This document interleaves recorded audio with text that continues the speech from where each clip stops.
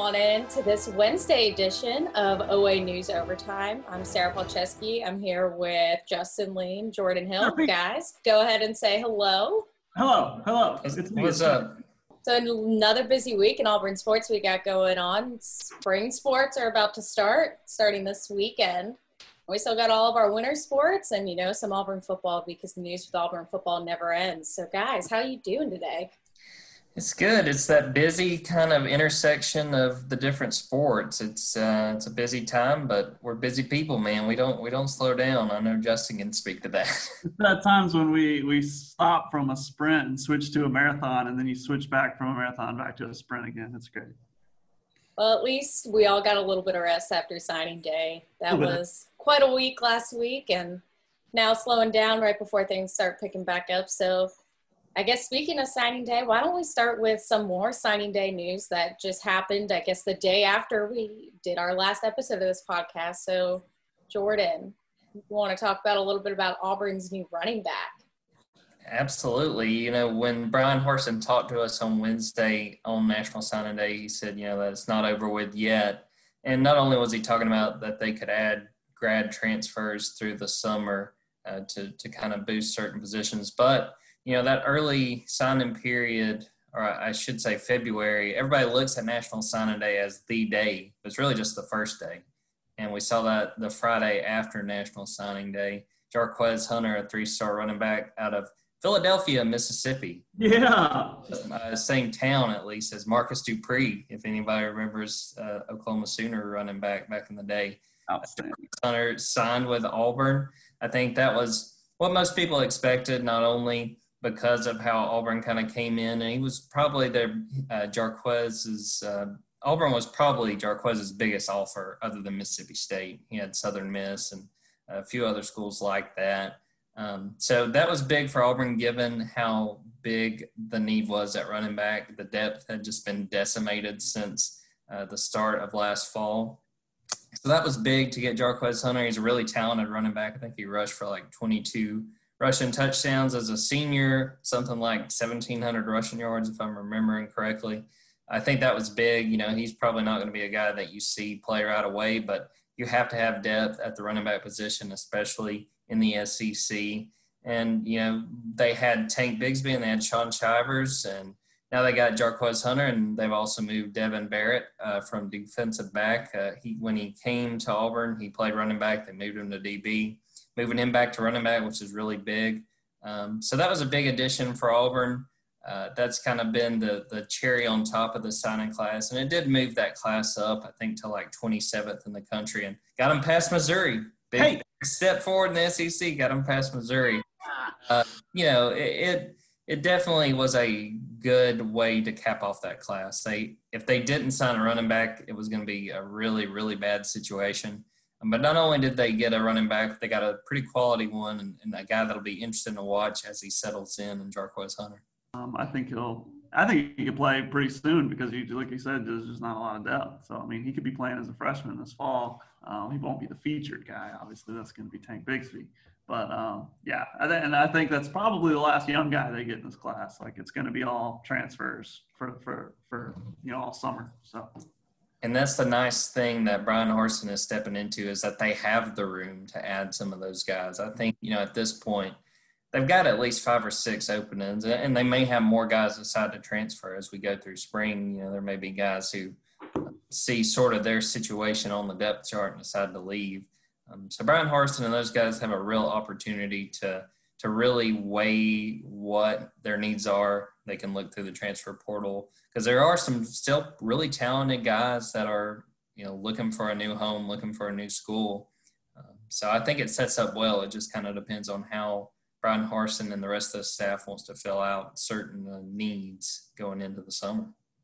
Now, I would say the biggest news with Auburn football probably isn't the signing class or signing day that, just a few days after National Signing Day, Auburn got some good news with their new football facility, the $91.9 million new football facility. So the hope of this is obviously to increase recruiting and make this program even more of a championship program. So with the finalization, I guess, of this project actually moving forward, do you think this football facility will make any sort of an impact on Auburn's recruiting ability and ability to win championships? I think it's a step in the right direction. I don't think that you can say a facility equals, go ahead and clear out the trophy case. We're bringing But when you are in recruiting, you're going to be compared to the other schools. And quite frankly, you're going to be compared with Alabama and probably even less so with Georgia, but, especially Alabama in the state. You have to have the top facilities. It amounts to an arms race, especially in SEC football. You have to show that there is commitment to what you want to do. And sometimes it's a little bit extravagant. Do they need a recording studio? You can argue one way or the other. But it shows that they're willing to pull out all the stops that the university has invested in making sure that Auburn has the top facilities, that they're on par, that they're comparable with the nation's top programs. So, with some of the things you could argue, but some of the things I think that the recording studio makes sense. I think the aviation simulator, I think, is probably my favorite part of this because we've seen. There are football players that are going to Auburn and have interest in becoming a pilot and things like that. So I think that it doesn't necessarily equate to championships come and go ahead and book it. But I think it is very much a step in the right direction because, again, this is an arms race. And if you're going to play college football as an SEC program in the state of Alabama, it's pretty much what have you done for me lately and what do we have that can help us keep pace with the Crimson Tide. As I put on Twitter, it's about Jimmy's and Joe's, not recording studios. They've always said that, that's the age-old saying. It will help there. It will counteract the negative recruiting, but it doesn't mean 5-stars are going to come here because they're going to come here for the coaches. They're going to come here for relationships. That's what, and as much as people like to say, oh, well, I love Auburn, the school, and all these kids love Auburn, the school, that's not really it. Every once in a while, you're going to get a lifer like Bo Nix, you know what I mean? But, it's about coaches and it's about developing relationships and recruiting. That's the main part of recruiting. But like I said, it's a foundation. It's a baseline thing. And they're finally catching up. I mean, Clemson built that Taj Mahal 10 years ago. And so it's going to be 12 years by the time this thing actually gets built. It's a step in the right direction. What do you think, Sarah P? What are you most excited about? Recording studio, flight simulator? Well, I was about to ask both of you that. Jordan already said some of the nifty features of this football facility.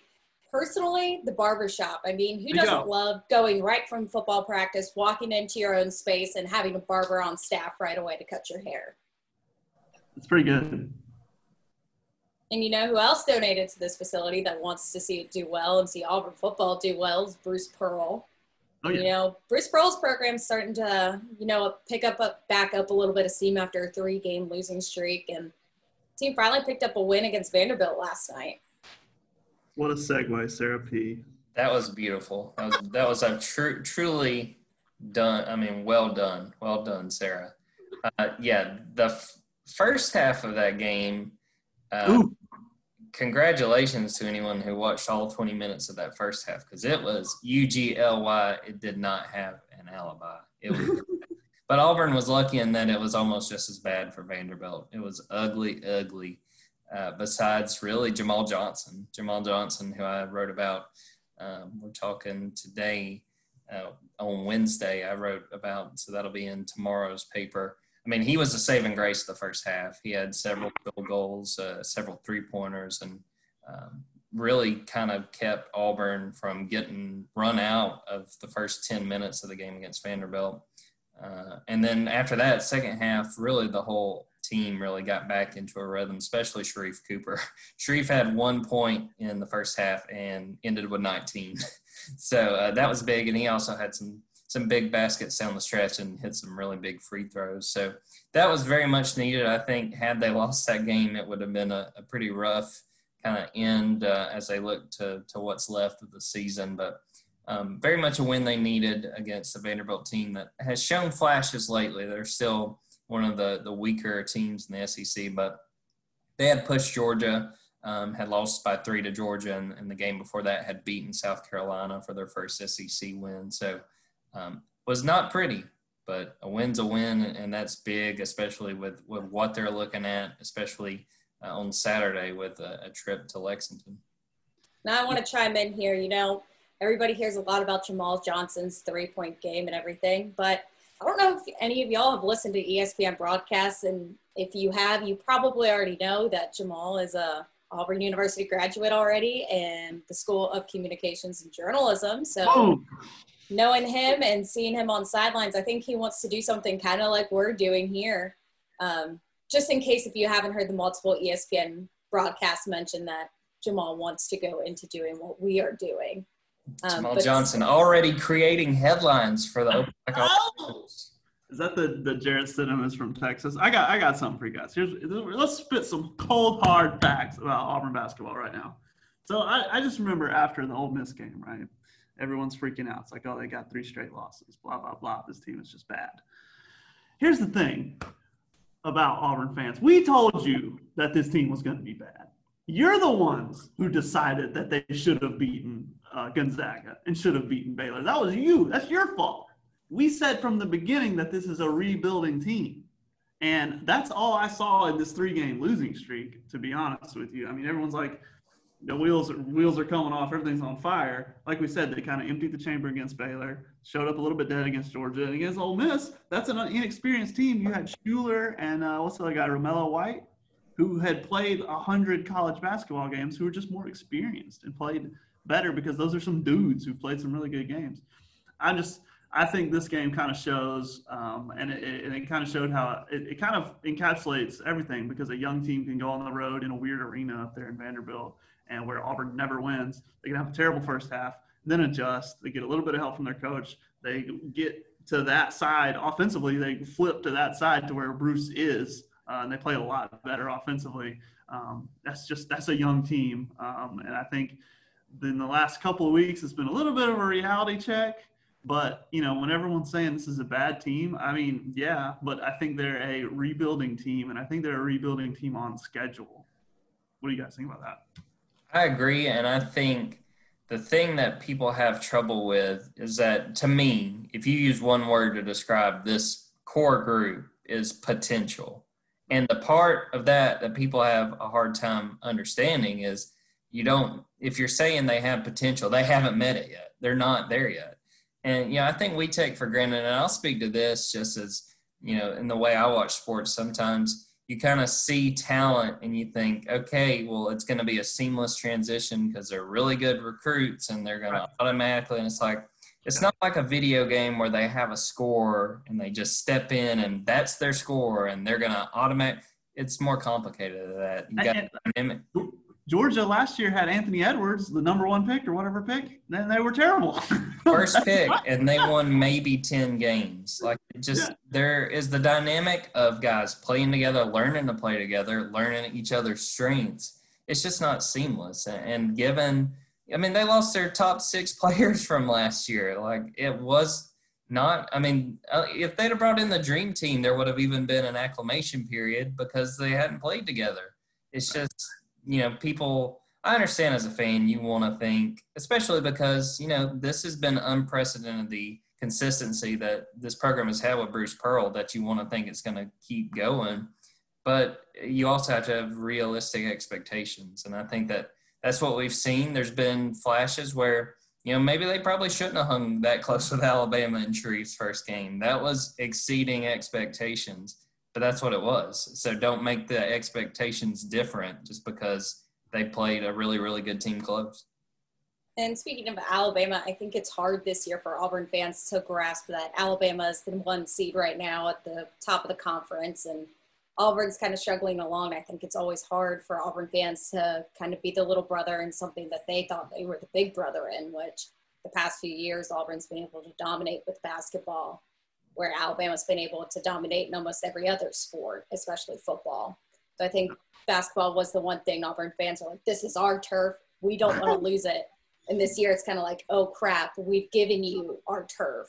And it's kind of hard, but you know what? The Final Four team, they lost a ton of games and got blown out by Kentucky at Rupp Arena, and were able to turn it around and go to the Final Four. And, speaking of the wonderful Rupp Arena, this young Auburn team has a chance to go to Rupp and, maybe finally get their first win of the season, first win there in Rupp Arena at Kentucky for the first time in a while. So what do y'all kind of expect to see out of this game?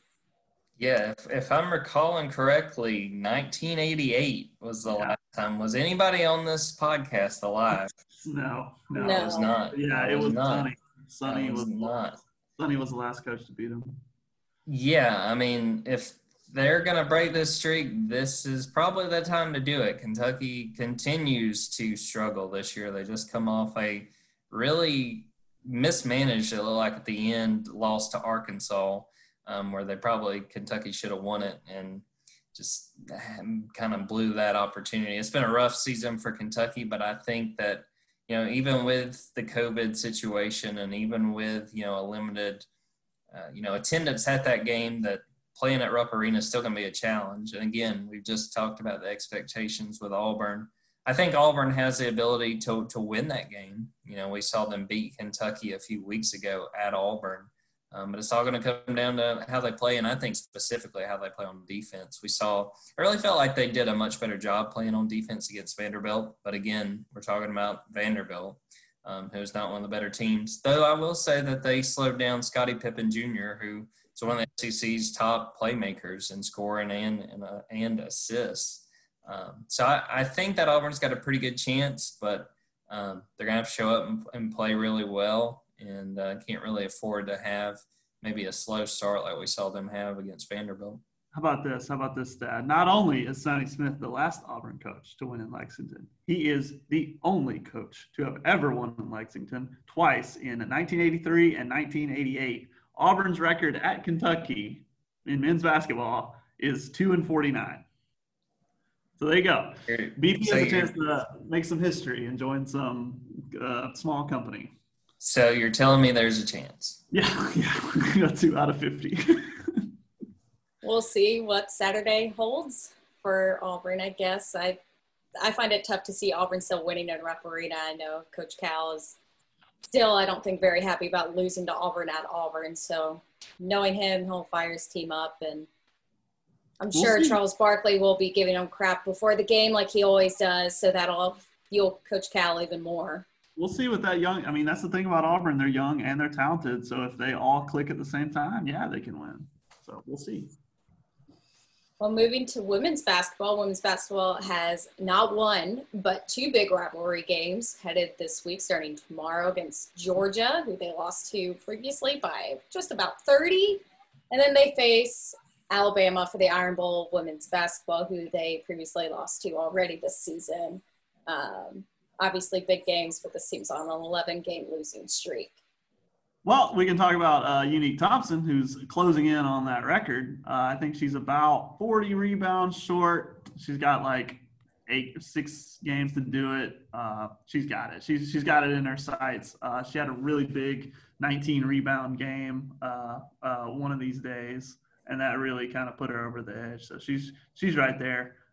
She'll get there. She's a lot closer to 40. My bad. 118 minus 91. She's 27 short with a lot of games left. So she's not going to get it. She could get it during this rivalry stretch. Probably not against Georgia, but then maybe against Alabama right after that.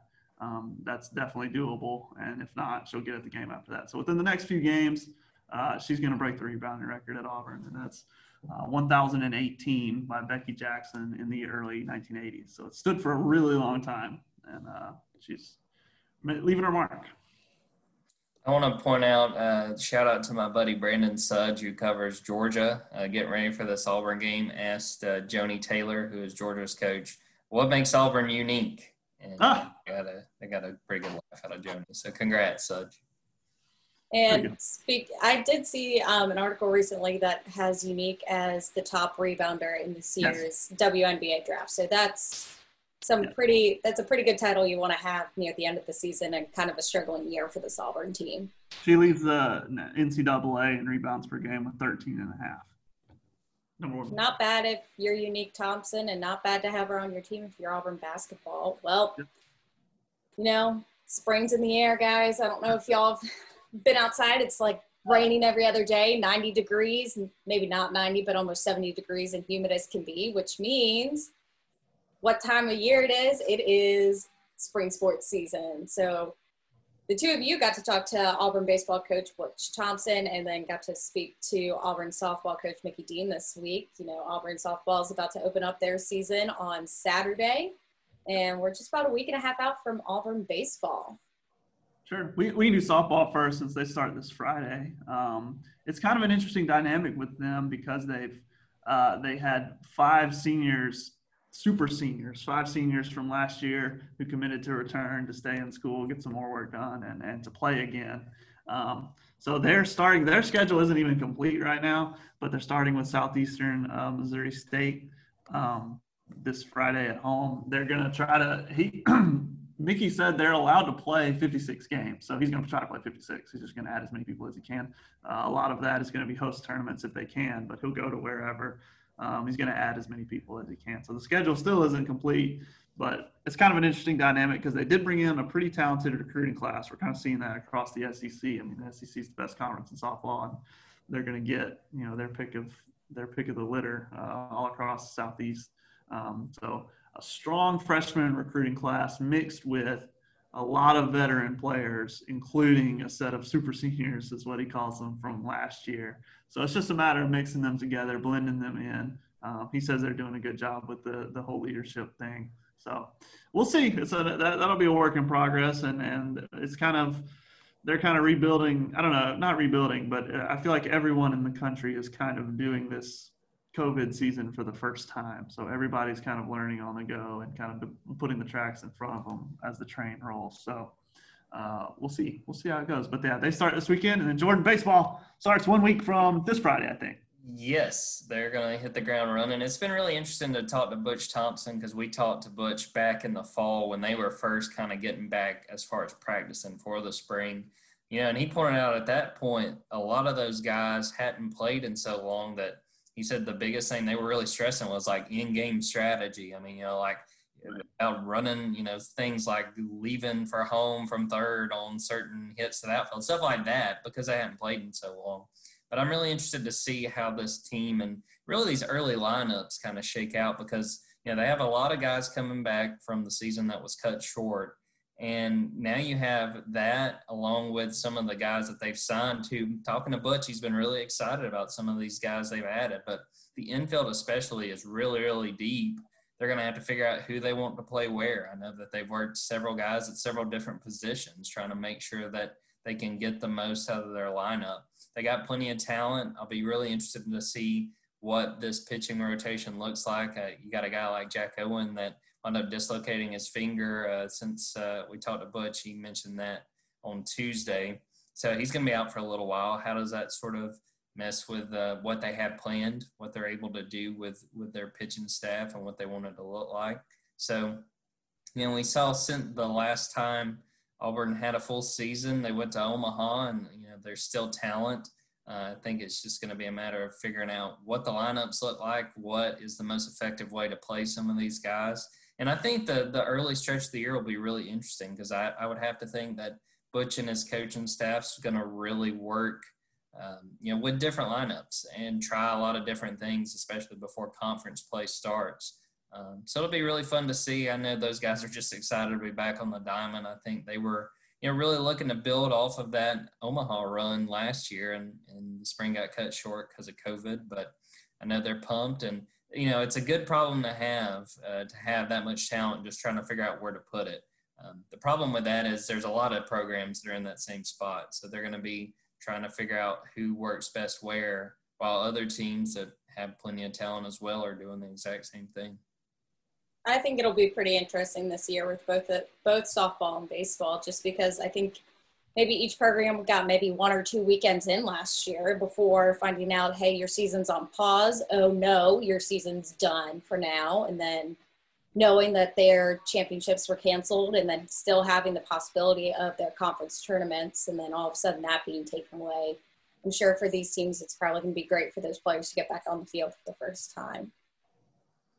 I know we're all ready to see it. I think it's going to be a fun season. And again, you know, I've even talked to some of the high school coaches. It's like, no matter what you're dealing with, it's like, we're getting to have a season, so let's go do it.